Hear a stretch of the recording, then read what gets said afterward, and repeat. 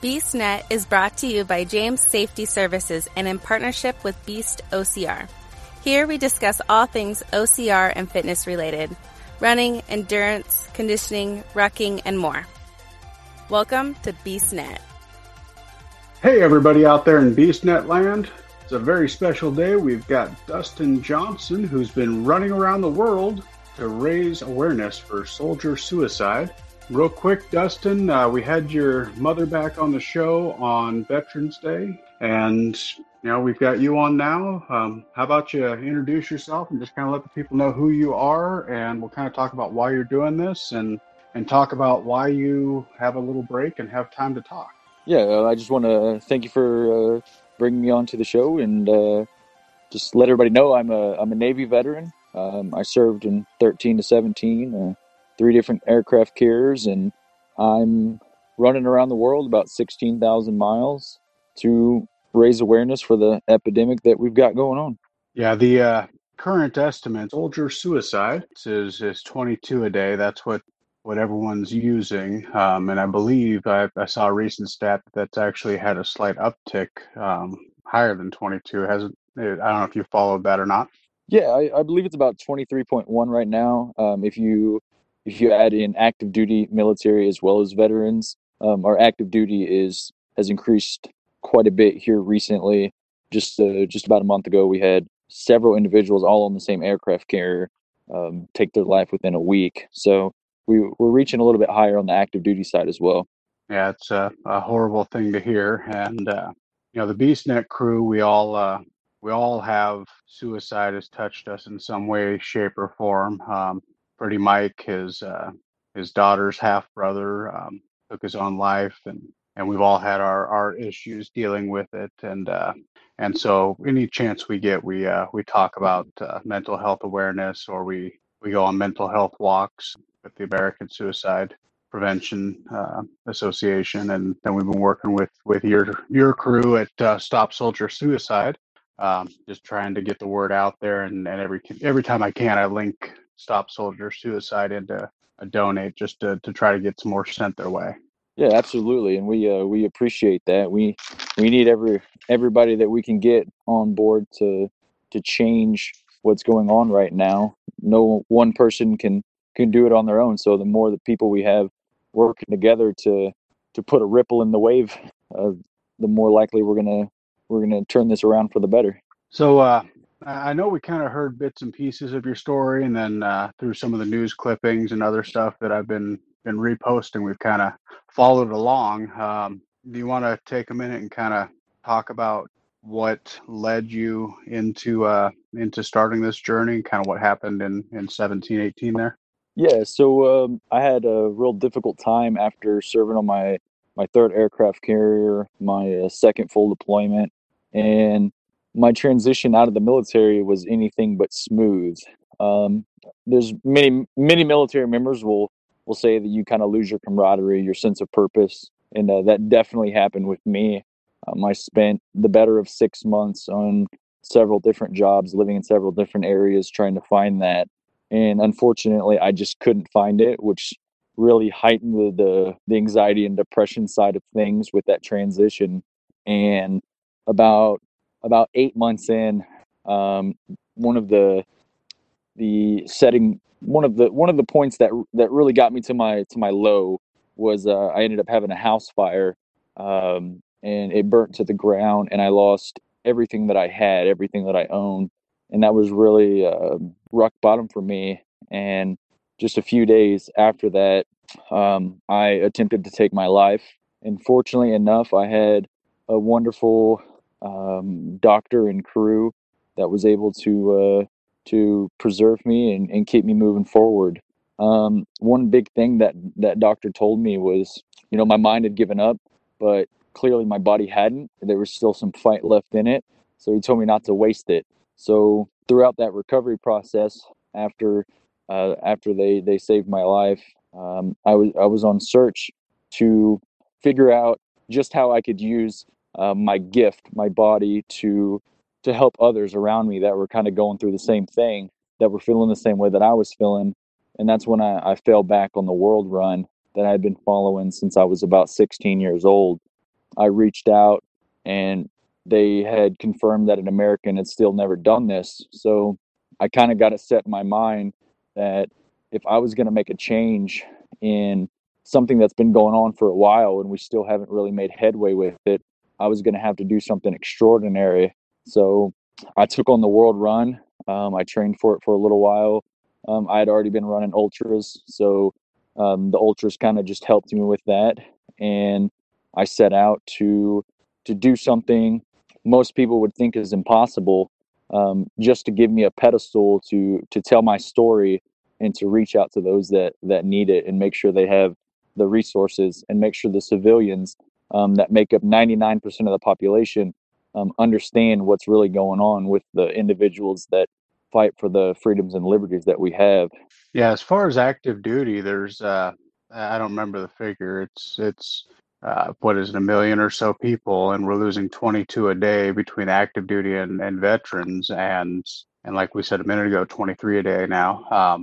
And you think about that in the population, you think about the general population, that'd be like 0.000001 people, but being in the military and the veterans areas, there's a lot fewer people that are in those groups, because that's a class of people. You guys have gone overseas in a lot of cases and fought for our freedom, and then you're just that little group when you get back, and losing that camaraderie, especially with the Navy, being out on a boat and stuff. You get home and there's your neighbor next door just sits there and glares at you all day, and I'm sure that that just doesn't help.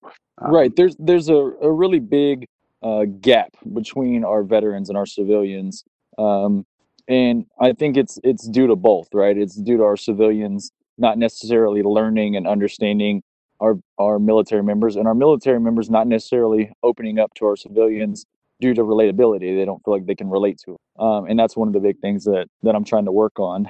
But and we were talking a little bit of the numbers, the 0.001% and things like that. Yeah, our veterans, like I said, make up just about 1% of the entire U.S. population, and we actually make up you're 2 times as likely to commit suicide. So right now, we're averaging about 22 to 23, depending on the statistics, including active duty.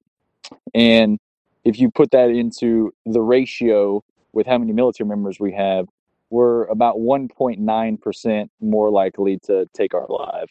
And that's a really sad number. Yeah, it's too many, and it's a really tough transition here. Where the show's based out of here in the Pacific Northwest, we live 3 of the 5 hosts. We live right next to Fort Lewis McChord, and we work day in and day out with military members and veterans. And Pretty Mike, the primary host on this show, he works in the construction field, and the construction field has a large proportion of veterans in that field. And he actually has to host suicide awareness seminars. And next weekend, he's actually going down to a mental health, trying to remember the name of the class. It's a mental health coaching class, just all the signs to try to find it and to hope to give, there you go, mental health first aid. And it's to help find the people that are more apt to do that and help them to find other avenues. But where we're at here, we're constantly working with military vets and active duty, and being so close to the base here, we hear about it all the time, unfortunately. Yeah, absolutely. And I mean, when our veterans get out, we go into just about every single workforce that America has to offer. So we're blending in. We're trying to blend in with a lot of them. It's just a lot of these guys have a past. A lot of these guys carry something from the military, and that's what makes the veterans a little bit different. So that's a big thing that I try to advocate for to some of the individuals that I'm speaking to, is that workforces implementing programs with suicide, I think could make a really dramatic difference. So it's wonderful that he's able to do that with his construction crew. Yeah, he's actually he's a trainer for a safety and OSHA kind of compliance. They do audits and stuff, but a big part of what he's been learning and teaching is that mental health first aid and mental health awareness. Like what you hear? Make sure and subscribe and review us on your favorite podcast platform. Be sure to find us on Facebook, Instagram, and Twitter. If you're using YouTube, please click the little red subscribe icon, then click the little bell for notifications of future episodes. And if you could, give us a thumbs up. So Stop Soldier Suicide as a foundation, they've really picked up and kind of helped in promoting your walk and everything. How did you come across them and kind of get into working with them versus some of the other programs? Yeah, so originally I wanted to work with the Gary Sinise Foundation. It was somebody that I kind of looked up to. He was the founder of Wounded Warriors and things like that. But when I ran from Missouri down across into South Carolina, I did half the United States, covered a little over 1,000 miles in 28 days. And Chris Ford, the CEO of Stop Soldier Suicide, kind of heard about me. And this was before anyone really understood my story. I'd been reaching out, and not a lot of people were really interested in what was going on. But he took an interest, and he was like, hey, Dustin, come in, sit down with me, let's talk, because he thought that his organization was one of the better ones that would be able to partner with, because they're strictly for suicide. There wasn't other things that they're allotting funds and resources to. So ultimately, I went in and I sat down with him and we talked, and I realized, that this organization didn't just have, an idea, and they weren't just trying to raise awareness. They had a pretty phenomenal plan.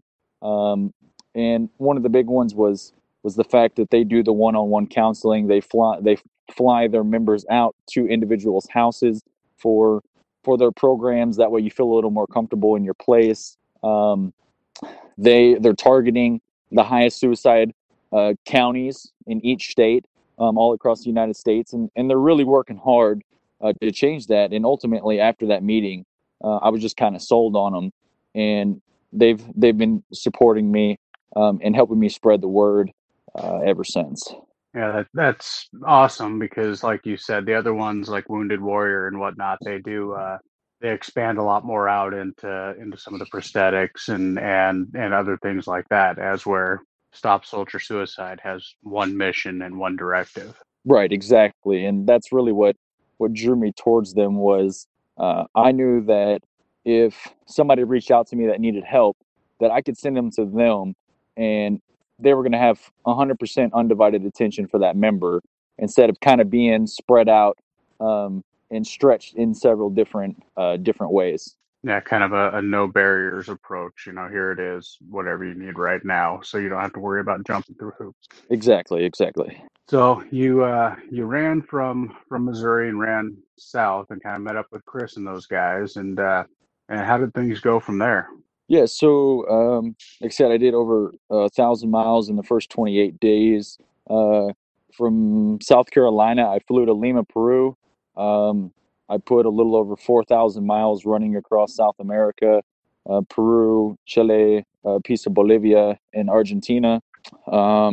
It was brutal, to be completely honest. It was extremely lonely running through the Atacama Desert. You could go 11 days without ever even seeing anybody, 5 to 7 days from village to village. So you really had to prepare with supplies. And then I took the summit, crossing the Andes Mountains, just about 19,000 feet in elevation. And that, honestly, up there on that mountaintop is where I kind of found myself. I found myself peace again. I found who I really was, which is really important when you're trying to help somebody else. And you're really trying to spread the word. You've got to be kind of clear-minded, and you have to be a little more stable so that you can help those that are a little unstable. And up there on that mountaintop is really where I found that for me. It was miserable, -27 to -35. Took 7 days to cross. And like I said, 19,000 feet is not easy to breathe. I got down off the mountain, crossed into Argentina. I ended up having an encounter with 3 jaguars. And after that, I really needed help. And that was a big thing, that I advocate for, is it's okay to be vulnerable. It's okay to ask for help. And I knew at that point that I needed help. So I flew my mother down to help me get across the Patagonia, and probably one of the better decisions that I had made. She helped me get across the Patagonia. I ended up going back up north to Buenos Aires, and that's where I finished South America. After South America, I flew to Lisbon, Portugal. I ran across Portugal, Spain, up into France, Belgium, Netherlands, and I'm in Germany right now. And it's been cold and wet. I think I've only had 7 days of no rain since I've been in all of Europe. And there's no shoulders to the road here, so it's presented quite the challenge. Yeah, I've been following on Facebook, both the world record run and of course your personal Facebook, and then your mother's Facebook. And man, it's very different over there without the shoulders and having to basically run in mud on the side of the road with your cart. Yeah, because I mean, depending on how long I need to go with supplies, my cart could weigh anywhere from 75 pounds to 120 pounds, depending on how much water and food I need to carry. And that just kind of sinks into the mud, which your run really slows down, and it causes you to burn a lot more calories, a lot more effort, and it makes your days a lot longer. And making your days a lot longer right now in Europe, being winter, isn't really ideal. They only have about 8 to 9 hours of sunlight every day. So if you're stopping for lunch, kind of doesn't really happen. You start eating on the road a little bit more. You just kind of put your body through a little more stress because you're just trying to get your 30, 35, 40 miles done while the sun's still up.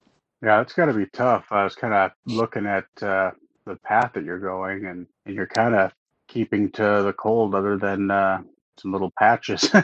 Seems that all of Europe has been in the rain for you, and then you started out from home. It was nice and warm, but then you got to go down into the Andes Mountains where it was brutally cold. Now you flew over there, and it's cold and wet. Which the Pacific Northwest up here, that's all we're getting right now is 40 degrees and sideways rain. So I guess at least you're not over here right now. Right.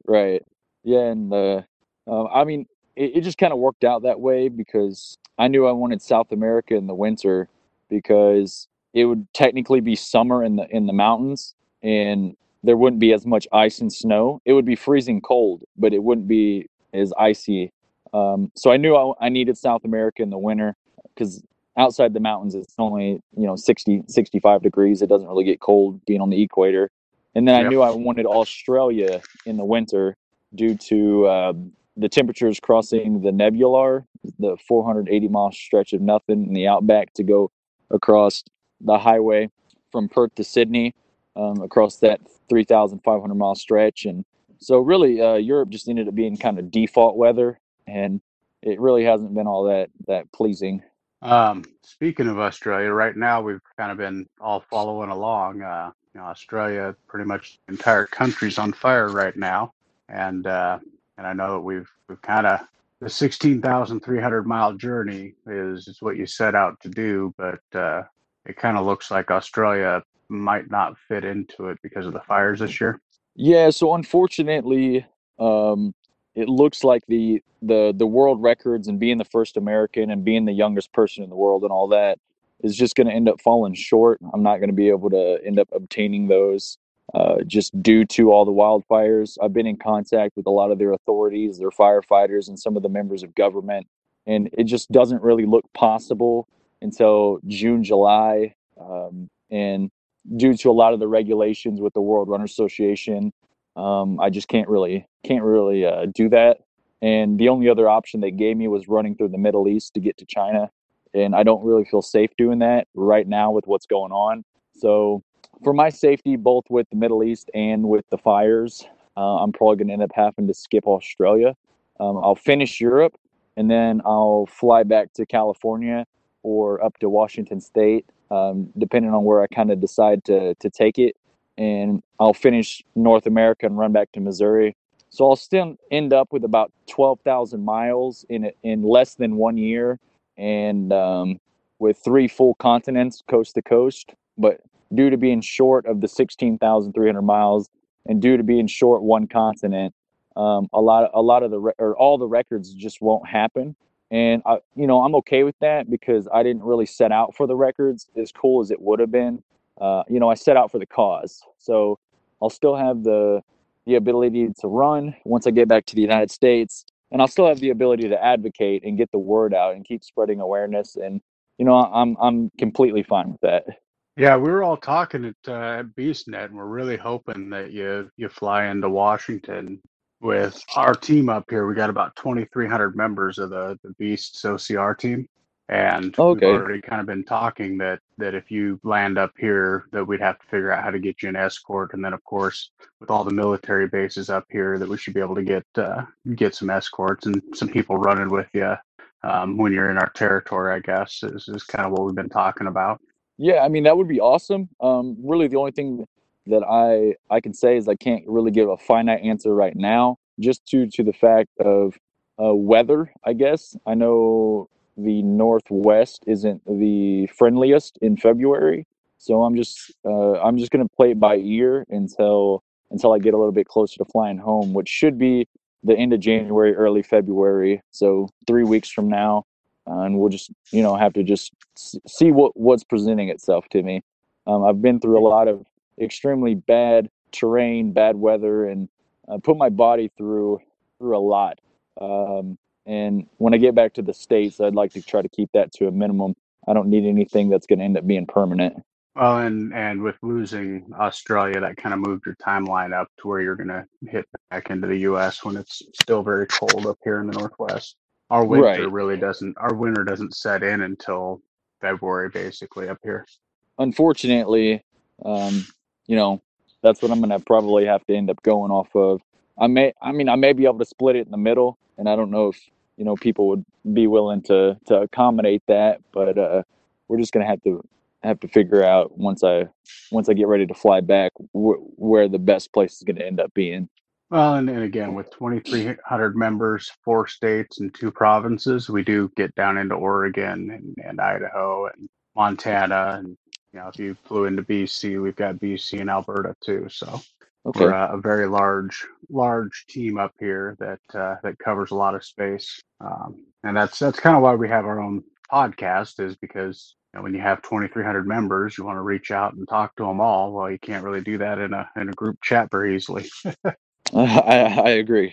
Do you like challenges that are fun, tough, and might use tacos? Head on over to beastchallenge.com and check out our upcoming events, including Beasts 5K Plus, a combination of race and endurance event, and the Bucket Mile. Keep an eye on the Beasts OCR Facebook group for event gatherings. For more information, head on over to beastchallenge.com and the Beasts OCR Facebook group. You'll be glad you did. So you're how many miles in now? A little over 6,000 miles in 190 days. That's just amazing. A little while back, we had another guy on the show that did 31 marathons in 31 days to raise awareness for mental health also. And just thinking about what he did, I thought was amazing. And then I stumbled across your run, and you're putting on more miles every day than he did. And it's amazing to me.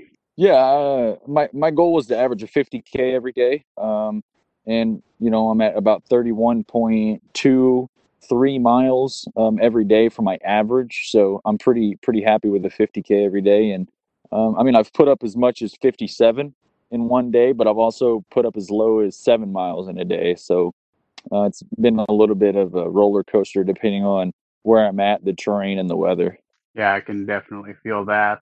One of the things that we wanted to do, we wanted to talk to you, but we didn't want to slow you down at all. So this last week, you were going for another record, and some things kind of went sideways there, and that's why we got the opportunity to finally talk to you.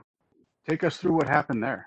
Yeah, so somebody kind of ran the idea past me when I was in South America, actually. They're like, hey, man, you're going to be training pretty much every day. If anybody is going to be capable of this record, I think it should be you. So if you get the help, you should go for it. And what that was in 1986, a Belgian man broke the world record for the furthest distance ever traveled on foot continuously. No sleep, no stopping.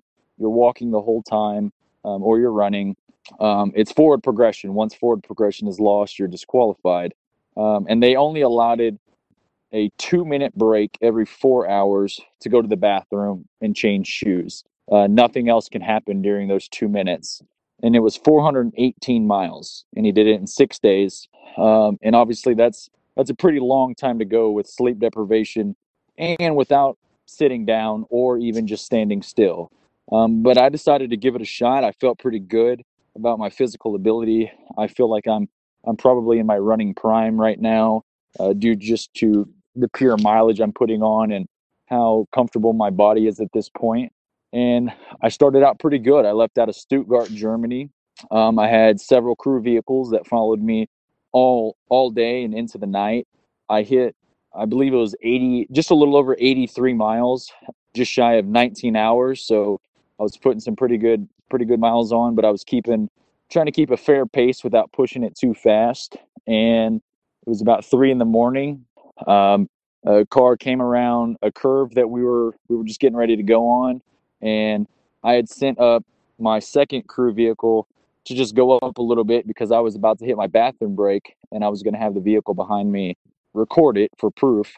And they missed the front vehicle around the curve. They overshot the corner going too fast, and it was real icy, and I had to jump out of the way.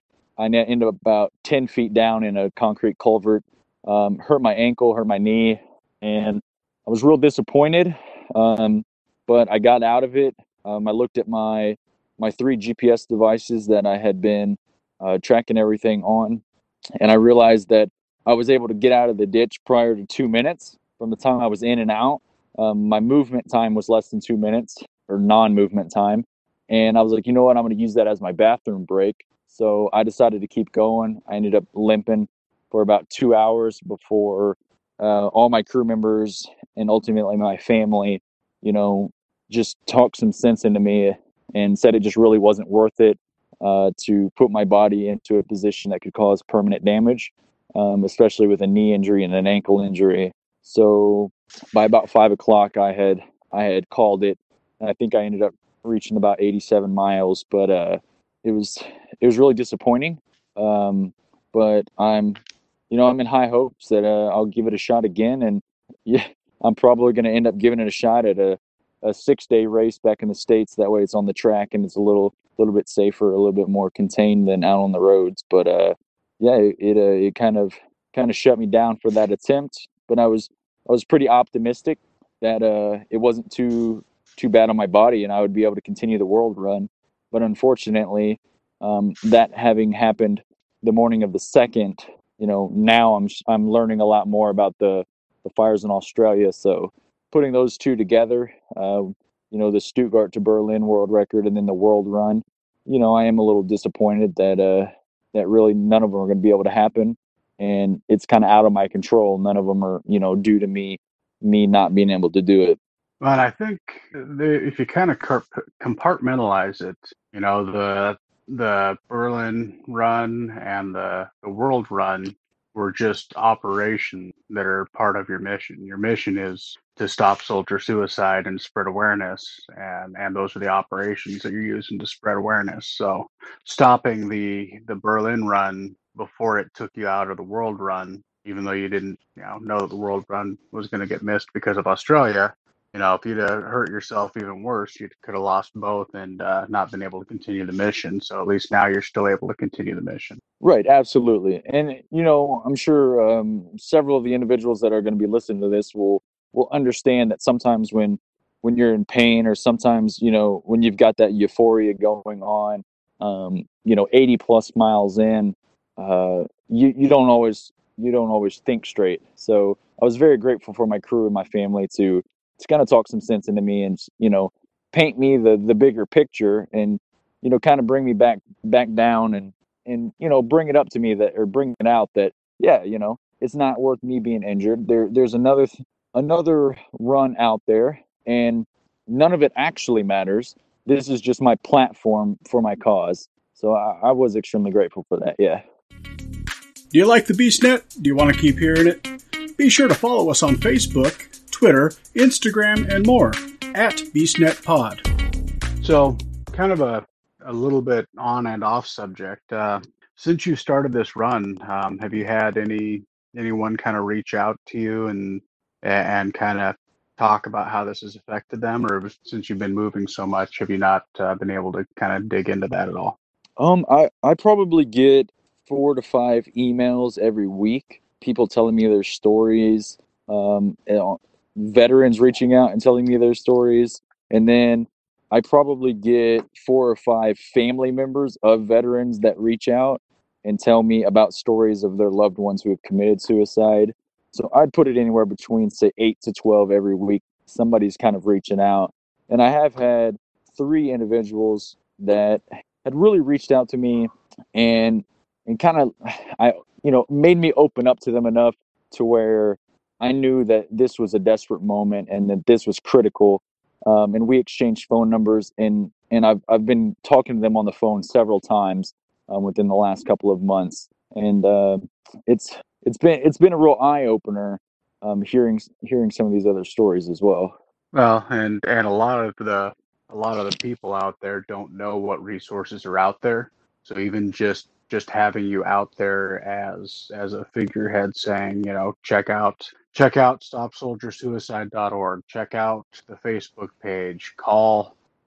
Actually, here shortly, the U.S. has adopted 988 for a suicide hotline, and that'll be real cool once that's fully implemented. Oh, absolutely. One, I mean, there's several things. So the organizations that I probably give the resources to the most is obviously Stop Soldier Suicide first, and then 988 second in the dire moments, and then I give out the VFW information third, because there's so many people that are a bit misrepresented on what the VFW is, and a lot of people don't understand the phenomenal programs that they have. So those are probably the 3 biggest ones that I give those resources out to the individuals that really need them. Yeah, a lot of people, for whatever reason, think of the VFW as, a bunch of old men sitting around playing bridge, which it Right, really isn't. and drinking beer and telling war stories, and there's a lot of young guys, there's a lot of people, but I mean the biggest thing is you have a group of individuals that can relate to you, and then they have so many programs, so they really are a pretty good resource for individuals. So another thing that I know we talked about with Tina, your mom, was that there's nobody out here funding your run. That it's pretty much your family and friends and people who donate and whatnot. I know she manages a lot of that for you back home. Is there anything out there aside from the PayPal and the Amazon book list and all that stuff where they can send donations either to you or to a foundation in your name? No, really, the first thing that I would highly encourage is getting on the page or reaching out to Stop Soldier Suicide, and either using my link or directly through Stop Soldier Suicide to donate money to those veterans that need it. $400, and they can take care of one veteran, all costs, all expenses paid for, counseling, whatever it ends up being, all the programs, pets for vets, everything like that, for 2 full years. So that money really adds up, and you can really start taking care of quite a few veterans in a fairly short period of time through those donations. And then for me personally, I don't really ask for a lot, and I'm just grateful to be out here. But there is the book list. I was a huge book reader, and I lost about 1,000 books in my house fire, and I'd read about every single one of them. So that was a really kind thing that some individuals set up for me to have when I get home is some books. And then I'm living off about $7 a day for food. So some individuals like to reach out to PayPal and things like that, and donate some money. My birthday was back in November, so people really reached out to help me, get a good meal and things like that. Sometimes people reach out because they know it's storming where I'm at for a week straight, so they kind of really want me to get into a hotel or something. So there's that avenue as well. In the show notes, I'm gonna have all the links up for your world record run on Facebook, and then the PayPal donate, the Stop Soldier donate, and actually they can buy shirts now, and that helps raise some money and some awareness for your cause also now. Oh yes, absolutely. I know that it's changing a lot these last couple of days with the World Run not technically going to happen in the full event due to the Australia fires. But yeah, if they would still like to purchase shirts, that money will absolutely go to a great use with the veterans that really need it. Yeah, up here we've got kind of a veteran homeless crisis going on, and we've partnered up with a local charity called Pennies for Quarters that we're building a tiny house village with a central building with all of the services and a lot of focus on the mental health side, actually. And that's been a real eye-opening event. The number of homeless veterans that are out there, on top of the ones that are having mental health issues. Right, and a lot of those homeless individuals could be suffering from mental health as well. So it's definitely something that we need to combat. They kind of go together. There's a lot of individuals that get out of the military and they get hit with a really difficult time, and they don't have a lot of support, and they end up homeless. And before too long, that becomes a month, 2 months, 6 months, and then they're just fighting to stay alive at that point, and that takes a lot of toll. That takes a toll on them, especially mentally, not just physically. So, getting those members help is definitely something that we as a nation need to be working on. Yeah, they go from if it's just a 4-year tour, they go from basically 4 years of all their meals and all of their time being organized for them, basically, to coming home and having freedom and honestly just having to pay bills and do things that they haven't had to do in a very long time, and that can kind of send them into shock. Oh, absolutely. And some members get out and they split with their significant others, and that takes a toll. Some members have a hard time finding jobs. Some members don't have family members to go back to, so they find themselves alone. There's so many things that can add up to why they're homeless, and it's a terrible thing. And whatever we can do to help them is definitely something that we need to be figuring out. And it's funny. I talk to a lot of members individuals that I know about tiny houses. I'm a huge tiny house supporter. I love minimalistic living, and I think that's a wonderful thing. I'm really excited about that. Actually, I'm gonna have to look into that a bit more. I'll send you on Facebook the link to the deal, and I'll probably, as usual, post something about them. About every 2 or 3 weeks, I post something about them off of the site for the show, just because it's a local veteran-owned, veteran-run program to help veterans. So it's kind of a win-win-win. And since we partnered up with them last year, we'll be hosting a run with them, a 5K mud run here in July. And that'll be another big fundraiser for them. Plus, Pretty Mike, who is the usual host for this show, he's a comedian on the side, and he's working on doing some comedy benefit work for them up there too. So, oh, that's awesome. So I know it's starting to get a little late over there. You're over in Germany, about 9 hours ahead of me. You're going to be coming home back to the U.S. here probably in January. When we get close to that, no matter where you are, we're flying into the West Coast somewhere. We're going to try to get some beasts out there, or if we have to, get some of our SoCal guys or somebody out there to meet you when you get back. Is there anything that, words of wisdom, things that come to mind that you'd kind of like to make sure to get out to the listeners today? I mean, some of the things that with these meet and greets, with the military communities and some of the civilian meet and greets that I do, some of the big things that I touch on is that, the civilians that are listening to this, I'm going to talk to you guys just for a second.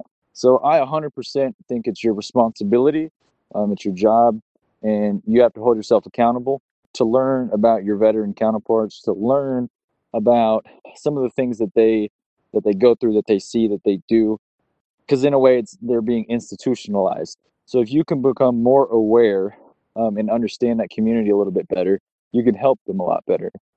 And I 100% think that that's your responsibility as the 99% who has lived off of the liberties and the freedoms for an extremely long period of time, that gives us the diversity and everything that we have, to make yourself knowledgeable in understanding the signs when they change, understanding their jobs, and understanding what you can do. And and the resources that are available to them, because you never know when you may need to step in and help.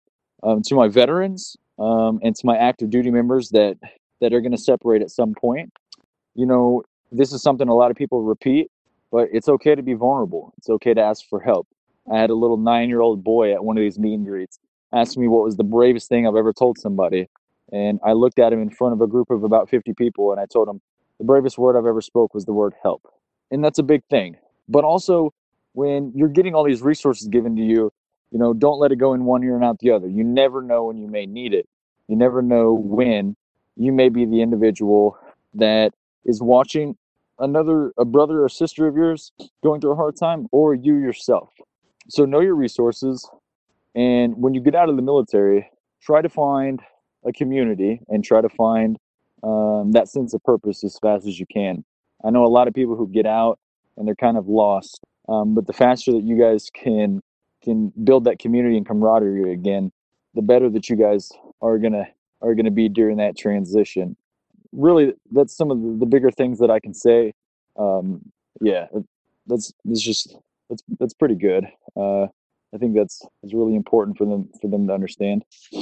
Yeah, that especially coming out of the military and general masculinity, the asking for help is just about impossible.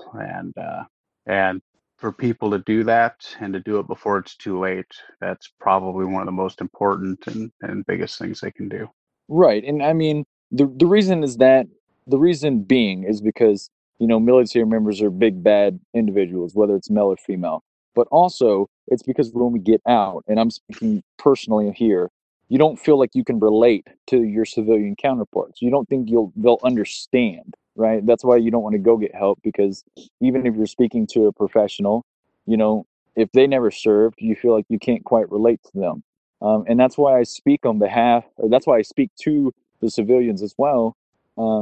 Because if you can learn, you're going to increase that relatability, which increases trust, which increases your ability to help them.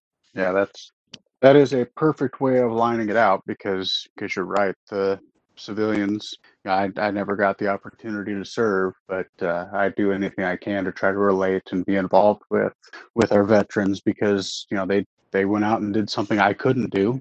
So now I need to make sure that I give them a home when they come back. Absolutely, and I thank you for that. It's been great talking to you, Dustin. I really appreciate you taking the time to call into the show from little tiny town in Germany that I forgot the name of already. Grafenvor. Yeah, there you go. Gesundheit. Right. But yeah, we really appreciate it, and what you're doing out there, raising awareness for mental health care and stopping soldier suicide is just an amazing thing, and we appreciate you out there doing it. Thank you, and I appreciate you for having me and for allowing me to kind of use you guys as another boost for my platform and getting my cause out there. Yeah, anytime when you hit the U.S. or you hit another transition where you've got some downtime and you want to get back on the show, give us a holler. Thank you. I appreciate it.